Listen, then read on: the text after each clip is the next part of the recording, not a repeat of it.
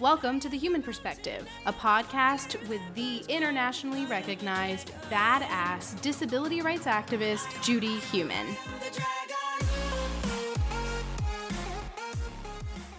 This episode, Judy chats with Cody and Cheri Blauwet. Anne and Cheri are both retired Paralympic athletes who have filled many different roles as leaders in the area of sports and disability. Additionally, Anne works at the U.S. Department of State, and Cheri is a physician and professor at Harvard Medical School. In this episode, Judy, Anne, and Cheri discuss the importance of including disabled people in sports, the evolution of the Paralympic movement, and so much more. The Human Perspective is produced by me, Kylie Miller, and Judy Heumann. So let's roll up, lay down, dance around, whatever makes you feel best, and let's meet this episode's guest. Welcome back to The Human Perspective. Anne and Cheri, you're both Paralympic medalists who played on the United States team for 3 Paralympic Games. And I think everybody will find that both of these women have very rich lives that are interesting for people to learn about and to look at emulating. Let's start by having each of you introduce yourselves to the audience with a little bit more background about who you are. Anne, you've been in Paralympics longer, so why don't you start? That's very kind of you. So, yes, I competed in the 1984 Paralympic Games on the women's wheelchair basketball team for the U.S. Then I went on to the 1988 Games in Seoul and the 1992 Games in Barcelona, where I competed in wheelchair racing on the track. That's where I've earned my 6 medals, 4 silver, 1 gold, and 1 bronze. Cheri, would you like to introduce yourself? Yes, thanks, Judy. My name is Cheri Blauwet. I competed internationally for about 10 years, from about 1998 to 2008, participated in 3 Paralympics in Sydney, Athens, and Beijing. And you're a Dr. Cheri Blauwet, right? True. Yes, Dr. Cheri Blauwet. Anne, could you also talk with us about when you acquired your disability? Sure, be happy to. I acquired my disability when I was 16 years old. I was in high school. I was a junior in high school. I was already a competitive athlete. I wanted to play field hockey at the collegiate level. That was my goal. And then when I acquired my disability, I immediately, felt a loss, right? Because sport was such a huge part of my life. So I started asking about what opportunities might be available at the collegiate level for me. And there was only one university at that time that actually had a program where women could have competitive collegiate careers. And that was at the University of Illinois. What year was this? 1981, when I started at the U of I, as we call it. And I played on the women's wheelchair basketball team there and also made the national team. But I pursued track and road racing, wheelchair track and road racing in the off season and did some competitive track and field meets. And, initially I wasn't really sold on the sport and I wasn't enjoying it because I didn't have equipment that fit me. And so it took me a while to really adapt to the idea of being a wheelchair racer. But once I did, I fully committed and then was selected for the 1988 Paralympic team and the Olympic exhibition event for women wheelchair racers. And then in 1992, again, I made the U.S. team in track and field for wheelchair racing. So you mentioned the fact that the equipment that you had wasn't that great. How has that changed over the years? I mean, as an individual athlete, as you progress, if you start, showing real promise and performance, then you can get sponsored by a wheelchair racing company, manufacturing company. And that's what I was able to do eventually after several years of training and competing. But that's not always an option open to everybody, especially when you're starting out. So I first used hand-me-down chairs that were initially designed for other people. So they didn't fit me perfectly. In fact, they were quite large. So that made competing really frustrating and challenging. So, looking for used equipment is a relatively inexpensive way to start or get a start. And there are programs in communities around the country who also have racing wheelchairs and programs for youth and adults where you might be able to, join that program or sign out the equipment and use it to see if it's something that really is going to interest you and that you plan to become more involved with, because the equipment is expensive and it's not something that you necessarily want to invest in until you're sure your child is going to want to do it on a regular basis. Did you know know anything about the Paralympics while you were in high school? Nothing. When I was in rehabilitation, the nurses told me about a local Paralympian from Syracuse who was a swimmer. So they knew about the Paralympic Games and that there were competition opportunities, at the international level. But there was very little happening at the local level. Even in Syracuse, there was a men's wheelchair basketball program. And Syracuse was about an hour drive from my town. So not really something that was really possible. And I wasn't interested in playing with a group of adult men, frankly. That just didn't appeal to me as a 16-year-old in any way. Cheri, what's your disability? When did you acquire it? My disability is that I acquired a spinal cord injury actually very young at 16 months of age. I was born and raised on a farm in Northwest Iowa and was involved in a traumatic farming accident and acquired a T10 spinal cord injury. Obviously, I don't have any memory of it. My earliest memories are of as being a disabled person and self-identifying as having a disability because that was really my only lived experience. So Anne and I have our lives have a lot of parallels. What are some of those? Just as Anne is telling her story, I'm smiling and nodding at pretty much every point she's making because my experience was very similar. And yet you're a significant number of years in age different. So I think that is something we can also get into talking about. Yeah. In fact, I was injured as a 16-month-old the year that Anne, it sounds like she started college and started to discover some of those opportunities. Oh my gosh, I didn't know that, Cheri. Yeah, I didn't know until now. But despite there being, I don't know, probably, Anne, about an 18 or 20-year gap, I had many similar experiences. Growing up in a pretty rural community, the only option was public school. Everybody went to the same school that was actually K through 12, all under one roof. So everybody knew everybody. And I was the only student in the school with a visible disability.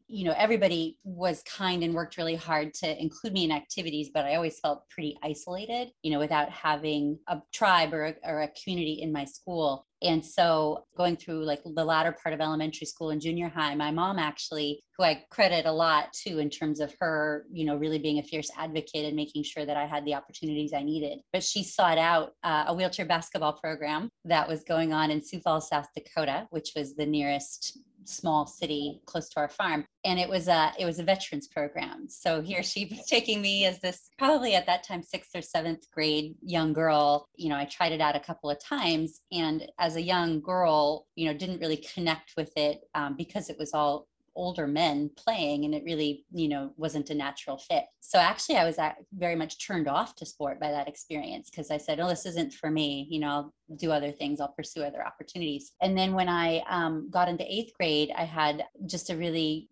fortunate moment when our high school track coach learned about the sport of wheelchair racing because the state of Iowa had a wheelchair racing event in their state track meet. And so he came back to school and he told me he had seen this wheelchair racing event and he encouraged me to go out for our high school track team. And I initially told him no because my prior experiences had been negative. And he continued to ask me to do it and try to recruit me for the team. And eventually I said, okay, I'll give it a try. And I went out for the team in 9th grade. And again, I was the only student with a disability on the team. I got a jersey and started pushing laps. And actually, yet again, near the end of that track season, I was ready to quit because, I was still isolated. I wasn't really a part of an adaptive sport or parasport community, so to speak. But at the end of that track season, I went to this state meet. And there, when I rolled out onto the track, I immediately ran into several other teenage girls who also had disabilities and found out that there was a wheelchair racing team that trained in Des Moines, Iowa on the weekends. And that was the hook, right? That finally got me really excited about it. Not because I dreamed of being a Paralympian, but because I wanted to be friends with these other adolescent girls who had visible disabilities, because I finally felt like I had found a community of people that I could truly relate to and that, understood my challenges and growing up in this isolated community. So started to go to those practices and within, several months, finally got a racing chair that fit appropriately. I also started in one that was way too big. It was a rental finally got an appropriate racing chair, and then only then started to actually like truly learn the sport and develop talent in the sport. So it was a long road. And I think a common theme in our stories is that at that time, these were very much opportunities that you had to seek out and be very proactive and honestly lucky to find them. That's something that I think is changing to some extent and that we need to continue to evolve. It shouldn't be so hard to find these opportunities, but it was at that time and it still is in many ways.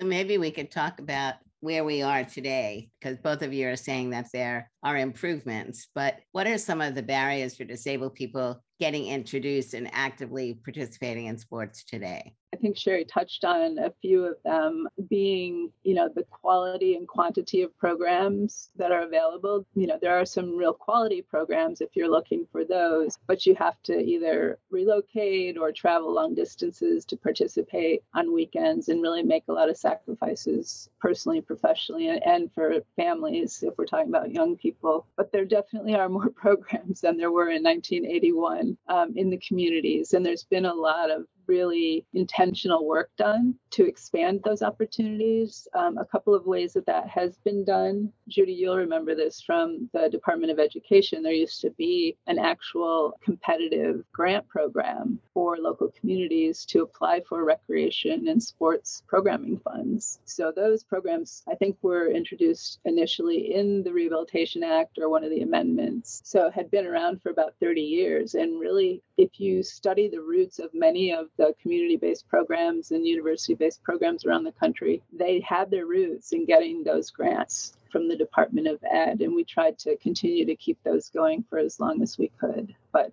they were eventually eliminated. Rehabilitation centers, medical institutions usually will try to do some type of programming. So if you live in or near, medium-sized cities with medical centers, there are opportunities there. I think we're also seeing, because of the work, frankly, at the Paralympic level, which Cheri can talk more about, we're seeing more universities training athletes with disabilities in swimming and track and field and other sports like that. And we're talking not specifically necessarily about wheelchair athletes, but blind athletes, athletes with amputations, competitive, serious athletes who are looking to make a national team. But going back to the community level just for a moment, I want to mention quickly the 1996 Paralympic Games in Atlanta. One of the legacies of those games was establishing an organization responsible for developing sport for youth at the community level. And the organization is Play Sports, named after the mascot from the 96 games. And that network of local programs that got developed through funding and technical assistance has really gone on. Well, they went on to be chapters of US Paralympics and much more involved in building that pipeline, right? From community-based entry-level programming to getting athletes who are interested to more competitive elite programming along the pipeline. But there's still a lot more work to be done because we're really just scratching the surface of getting the folks who have qualifying Paralympic type disabilities. So Cheri, what field are you in medicine? And the reason I'm asking you the question is, when do you start meeting disabled individuals? And also, you work in a very large medical institution, and your work really is broader, separate from what you've been doing in the Paralympics. I'm wondering how healthcare providers are transmitting information, if there are, about the value of sports for disabled individuals. Yeah, great question. So I'd say there are probably sort of two different facets of that. I am based in Boston in the Harvard system or the Mass General Brigham system. And specifically, I have a leadership role at Spalding Rehab Network. So we are the rehabilitation arm of Mass General Brigham, which you're right, it's a massive healthcare system. And with our position here in rehab, we have the ability to introduce certainly physical activity in general, but also sport to people at a very early point in their rehabilitation journey and work really hard to do that, knowing that everyone has autonomy. Everyone, of course, gets to make their independent decision about whether they're interested in pursuing it, but at least people should know what their opportunities are. So even when an individual is here, say, having experienced a new spinal cord injury, or we have a pediatric floor. So, a disability that they acquire in childhood or a developmental disability, for example, we integrate sports exposure as part of their actual physical therapy and occupational therapy. So that's a really great opportunity. And I'd say that model exists at most of the major rehabilitation centers across the country. Now, that said, only a small proportion of people with disabilities interface formally with rehab, right? Exactly. So many people out there either are born with a disability, but don't have access to formal rehab or don't seek it out, or acquire a disability in adulthood that doesn't, in our medical system here in the US, qualify you for formal rehab. And so there's still a large role to play for primary care physicians, pediatricians, those clinicians who are interfacing with everyone, with all comers, to be aware of the importance of sport and physical activity for people with disabilities, and the range of opportunities that are available, whether it's someone, who wants to simply do a workout video in their home to get their heart rate up a little bit, or someone who might someday aspire to be a Paralympian. And that spectrum is important and okay, right? Not everybody aspires to be a Paralympian, and that's fine, but we do know that for health, a baseline level of physical activity is really important for all of us. So I think the rehab sector honestly has it pretty nailed down. I think it's the broader health community and medical community that actually where we need to do more work. There's some activity going on. For example, there's a large initiative run by the American College of Sports Medicine and several other partners that's called Exercise is Medicine. So thinking about exercise like as a prescription. So if you're a physician, that you should give everybody a prescription for exercise. There's great partnerships through, for example, NCPAD, the National Center on Health, Physical Activity and Disability, which is down at the University of Alabama, Birmingham, and Lakeshore, the Lakeshore Institute. And, they're partnering, for example, with this Exercise is Medicine initiative to try to bring, more disability expertise and disability awareness to these broader kind of public health-based physical activity initiatives. So there's sort of, I think, two different arms to that. Both are extremely important, but both are a little unique. What role do you think Title IX has played, if any, in getting public schools and universities to do more in the area of disability? Yeah, I was one of the early beneficiaries of Title IX when I was in grade school. Title IX of the Elementary and Secondary Education Act created the requirement that girls and women have equal access to all educational programs and curriculum, including extracurricular activities. And the women's sports community worked hard to make sure that the regulations for Title IX really spelled out the equal benefits that were needed to ensure girls and women were getting the same access to sports opportunities as boys and men. So that's had a real impact in the US broadly. Title IX has, because the percentage of women in C-suite executive positions, something like 80% of them played competitive sports or organized sports. So, and the benefits and the statistics demonstrate that this has been wildly successful and impactful. And so I was an early beneficiary in the 1970s as a grade school non-disabled kid. There was after school organized sports for me and for my peers. So we grew up playing sports, and those opportunities obviously continued up through middle school and high school and at the collegiate level because of the people who were, paving the foundation. If you had asked me how Title IX impacted my ability to have opportunities as a disabled young woman, I would have said, there really wasn't much of a benefit initially thinking about it. But looking back at it, Title IX, created leaders and teachers and, women working in the field who got it, who understood that girls and women with disabilities should have these opportunities. Parents, men and women who saw the benefits of Title IX through their wives, daughters, children, also recognized, well, of course, there's value in this for girls and women with disabilities as well. So I think lots of advocacy and opportunity happened in wheelchair sports. When I think about that specifically, so many of the people working at the grassroots level starting programs were women.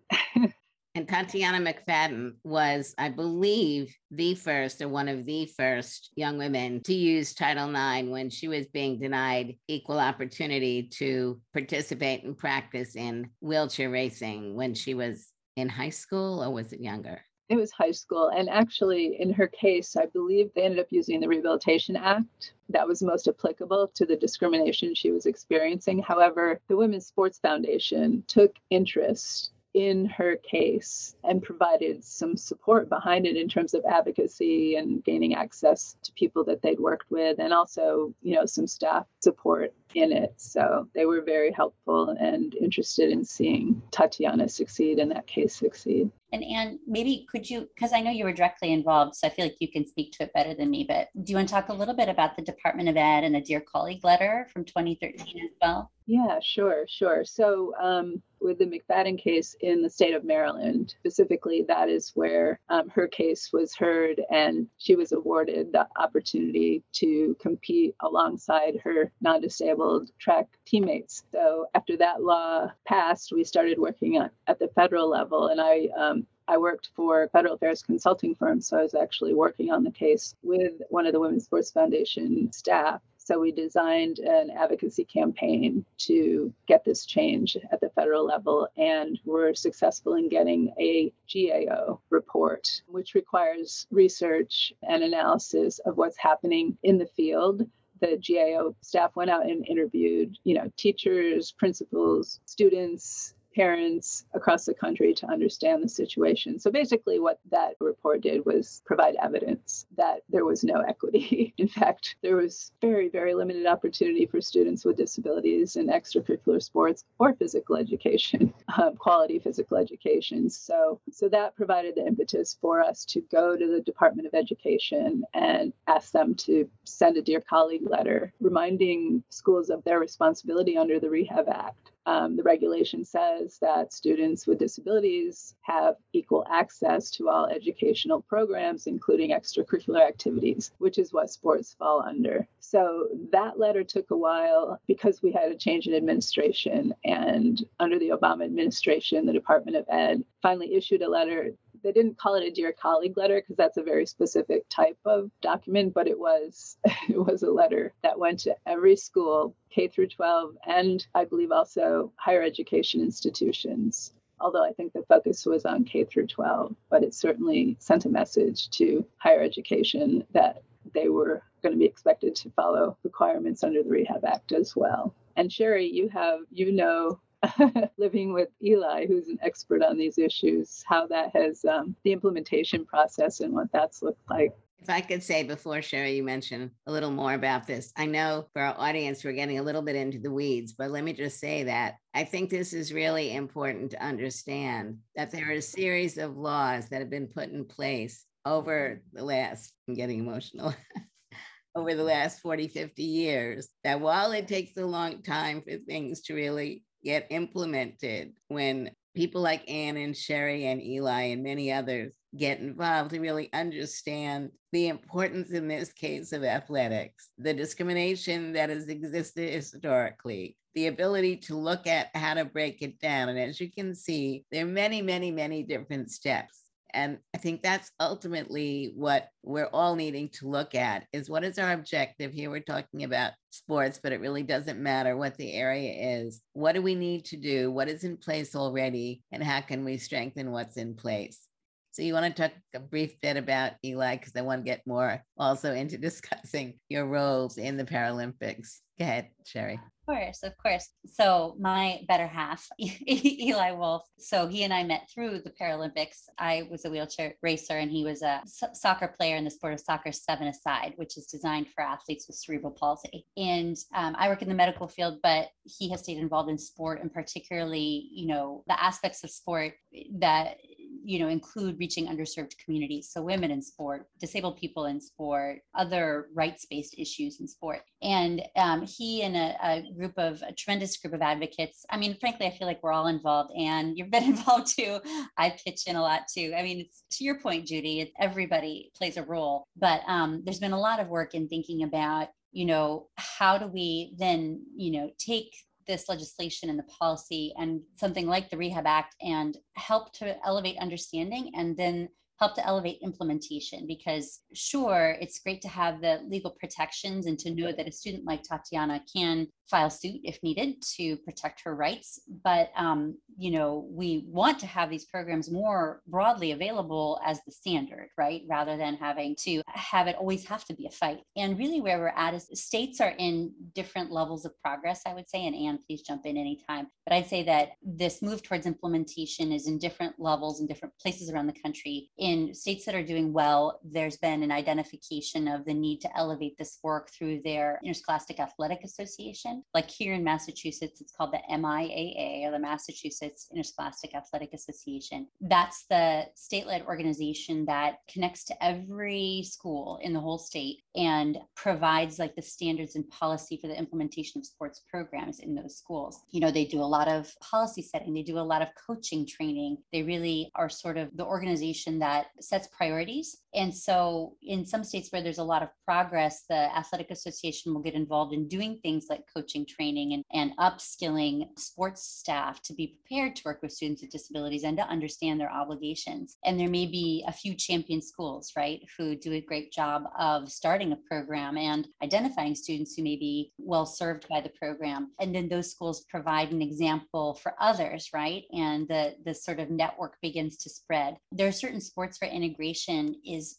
really not difficult. I think the best examples are individual sports like track and field and swimming, where it's so easy. I mean, it's a pretty low barrier to integrate a student with a disability onto the team and to think about any adjustments to the training that might be needed to accommodate that student. And then everybody trains and competes together. Whereas other sports, specifically team sports like wheelchair basketball, for example, it's a little harder because any given school may not have enough students with disabilities to fill a whole team. And then you may need to think about different models. So for example, maybe a school district brings together a team and competes against other districts. Oh, and then I also want to say, there's also a model, of course, where some students with disabilities may simply completely integrate into a team and not need accommodations as well. For example, an amputee runner, or a student with who's legally blind, or a student who is deaf, where accommodations may be quite minimal, and it's important to just ensure that that student has access. So there's different models for different sports. Every state is in a bit of a different place in terms of how much they've prioritized it from the standpoint of raising awareness with athletic departments, training coaches, training teachers, and creating that expectation. But things are changing slowly but surely. I think that advocates, sometimes wish that there would be, something like a Title IX, right, where there was more of a immediate requirement to just do it rather than more of this sort of phased rollout. It'll be interesting to see how that develops over the next several years. I mean, I would quite frankly presume that the way it's operating now is not the way it should. Yeah. That it should be a just do it, because if you look at Title IX, I'm sure in the beginning it was really pressure, but I think over time it's no longer pressure, it's a just do it. So both of you clearly have been both personally involved with sports and as Paralympians. And I'm wondering, were you mentored? Have you mentored others? What do you see as the role of mentoring, in this case, in the area of sports? I guess I should start because I have many more years going back. I kind of like the progression of the conversation. So yeah, as a 16-year-old, when I was released from rehabilitation and returned home to finish my junior year of high school with my class, my coach was also our physical education teacher, and she intentionally provided like independent physical education opportunities for me so that I could go and do some weightlifting to continue the strengthening of my upper body that was needed. She did research at the library at Cortland State University and had me wheeling my everyday chair, for distances around the gym. And then eventually I ran a fun run. And then she had me try shooting baskets, shooting archery, going to swimming. She encouraged me, and my friends and I went once a week to the community college so I could swim, because getting in the water felt great. And I loved the water prior. And she was a mentor for me when she was my coach as well, just someone that I looked up to. And I learned so much from her just about sport in general and leadership and how to conduct yourself. And so she was really my first mentor in that space. And then when I went to the University of Illinois, the thing that was so incredible was having this community, as Cheri pointed out was her experience with her wheelchair racing cohorts when she was a teen. So there were some older women who were graduate students who were playing wheelchair basketball and racing and just really, really phenomenal athletes, but also mentors and teammates and a really important support system. And then finally, I'll say that I had a lot of male mentors in the disability sports field, starting with my coaches at Illinois, and then just throughout, my personal career development and leadership development, had some wonderful mentors, both male and female. But I think it's really important to just recognize and value. And those were people with and without disabilities. Where did you meet Dana? My husband. I met him in the 1980s at a national track meet, National Wheelchair Association Nationals. Initially, we met there. We were aware of each other, but we weren't dating or anything until years later when I moved to Washington. Let's move forward and talk about the roles that you've both played on the national and international levels with the International Paralympic Committee. Cheri, you want to talk a little bit about your role? Yeah, happy to. My roles have evolved a little bit over the years. I mean, clearly my earliest involvement was as an athlete and, competing over many years. And over that period of time, it was really, if I look back, it was really incredible to see the growth of the Paralympic movement, even from the lens of being an athlete. My first international competition in 98, we barely had a jacket that said USA on it. And everybody had to pay for their own flight and accommodations. It was really, you could compete, but it's all on you. And by the time I retired from international competition in 2008, there was a lot more work towards, integration and recognition of the Paralympic component of the sport under our US programming and, more directionality towards equity of experience, although there was still a long way to go at that time, but it was much better and tremendous growth over those years. When I retired from competing, I very quickly recognized, even that as I was contemplating retirement, that sport was such an integral part of my life journey and my identity that, there was no way I could just hang out my racing gloves and turn away and never be a part of it again. So I started to immediately scheme about how I could stay involved. And at that time, I was a medical student. So it was natural to think about staying involved from the lens of like sports medicine or contributing on the medicine and health front. In that same time frame as I was retiring, the IPC, actually at that time, Anne was on the board, so thank you, Anne, made a decision that every standing committee of the IPC should have an athlete representative. And so there are very few Paralympic athletes around the world who also had careers in medicine. So because of that alignment, I was able to join that committee as the athlete rep. And that was really the start of my journey towards being involved in more leadership roles. That was really an incredible opportunity for me because I got to then, travel to the IPC headquarters and sit around a table with other decision makers and start to weigh in on things like, medical policies and things that we needed to be doing to promote athlete health. And I still serve on that committee today. So, I've continued to stay involved and, continue to facilitate that growth. These days, interestingly, so much of what we do is aligned with the Olympic movement because, the things that are helpful to promote athlete health in the Olympics are similarly important in the Paralympics. I think the best example is more attention to athlete mental health,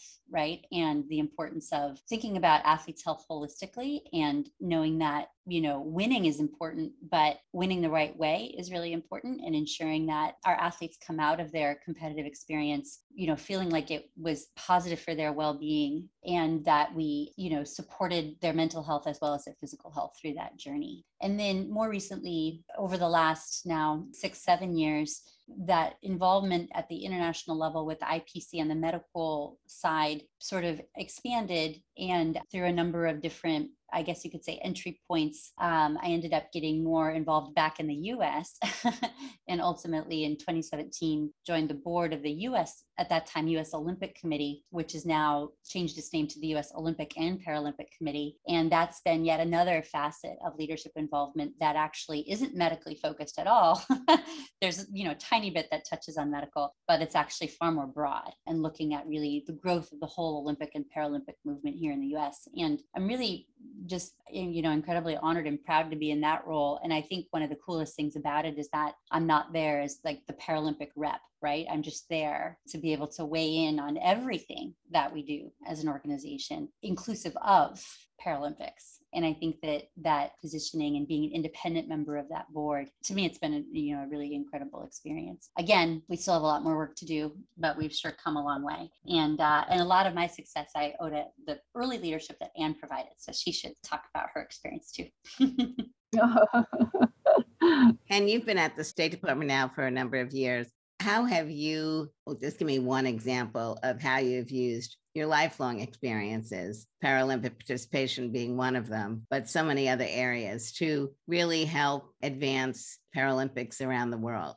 So thank you for that question. When I started at the State Department, I worked in the sports diplomacy division, and I had the opportunity to create a program around disability and sport. So there was an existing mentoring program that we had for girls and women, and it really was having a lot of early impact and success. And I knew that it was exactly the type of program that we needed and would benefit from in the Paralympic movement. So I worked to create a global sports mentoring program focused on sport for persons with disabilities. And we really incorporated a rights-based approach as well. So that program brings in, it started, the first cohort or the first class was in 2016. And we usually have somewhere between 15 and 20 participants, emerging leaders from the disability sports world from all over the world come to the US for 4 to 5 weeks for a mentorship program and to really develop and hone skills and expertise in organizing events, managing, promoting, fundraising, all areas of sport development from the local level even to the Paralympic level. That's what people are aiming towards. So there's an amazing network of emerging leaders who many of them are in leadership positions now, especially the earlier folks, and they connect with each other across years and across programs. There's a program in Bolivia where we're bringing together our global sports mentoring leaders from South America with our empowering women and girls leaders to talk about social change in the Americas and how they can work together to do that. We're coming to an end, so I have one quick question for both of you. We'll start with Cheri, we'll end with Anne. What do you want to see in the next 5 to 10 years in the area of Paralympics? Okay, I'll be brief. First off, we are hosting the Olympic and Paralympic Games in Los Angeles in 2028. And so by 2028, by the time the Paralympics opening ceremonies happen in Los Angeles, I want every person in the United States to know what the Paralympics is and to know what it represents, the fact that it's the pinnacle of elite sport for people with disabilities, and that following under that, there's a whole, of course, it's like the tip of the pyramid, but there's a whole pyramid that's under that in terms of people involved at the school level and people involved recreationally, some of them whom, end up at the Paralympics. So awareness of the movement, I think it would be a big goal from my perspective. Awareness drives everything else, right? You can't be it until you can see it. So for so many young people, knowing what the movement is and someday aspiring to engage in the movement, whether at the recreational level or the elite level, that would be my vision. And then ubiquitous opportunities in schools. Yeah, I'm with you on the 2028 games and the opportunities that presents for us. And I also want to see the Paralympic movement recognized as the social change movement. We're demonstrating leadership in this area. We have leadership expertise and a history of this kind of work. And I think it's about telling these stories, connecting people from different generations, and really engaging the entirety of the Paralympic movement in this social change work, because it's a powerful network. I wanted to mention that Cheri and I both represent the Paralympic movement, and there are other, in the disability sports realm, Special Olympics plays a big role for people with intellectual disabilities, and also Deaf Olympics for people who are deaf and hard of hearing. And we kind of each work in our own, organizations. And we do have some Special Olympics athletes who compete at the elite level in Paralympic sport. But I wanted to make sure that we mentioned those organizations as resources potentially for, people with other disabilities not related to the Paralympic movement. So I want to thank both of you. And we will, as we always do, have information at the end of the program to allow people to learn more about some of the organizations that you've been discussing. And as one who never participated in athletic activities except to be an observer. Although when I was in Brazil, I learned about bocce for quadriplegics. So the games are really advancing. In my view, there are opportunities for everybody with various forms of disability. I think what we've learned today is that sports is very important for everyone. And we really want to ensure that disabled individuals, their families, educators, and healthcare providers understand that participation for disabled people is as important as for non-disabled people. So thank you so much for the work you do. Thank you, Judy. Thank you, Judy. Now it's time for Ask Judy, a segment where Judy answers questions sent in by listeners. It was really great to learn more about Ann and Cheri. You know, I've known them for a number of years, and it's great to both talk about their history, where they are, and their futures. Yeah. And both of them have really done so much great work in their lifetime that they'll continue to do great work in the future. And I think what's important about both of them is they're both great role models. Mm-hmm. Really great role models. And I feel like for our listeners, we really only hit like the top of the iceberg of everything that they do and have done. So I will just encourage everyone to look at the description of the episode because there's a lot more to both of them, don't you think? Absolutely. Yeah. And today's question for Ask Judy comes from John Beach. John asked, what did Judy want to be when she was growing up? That's a great question, John.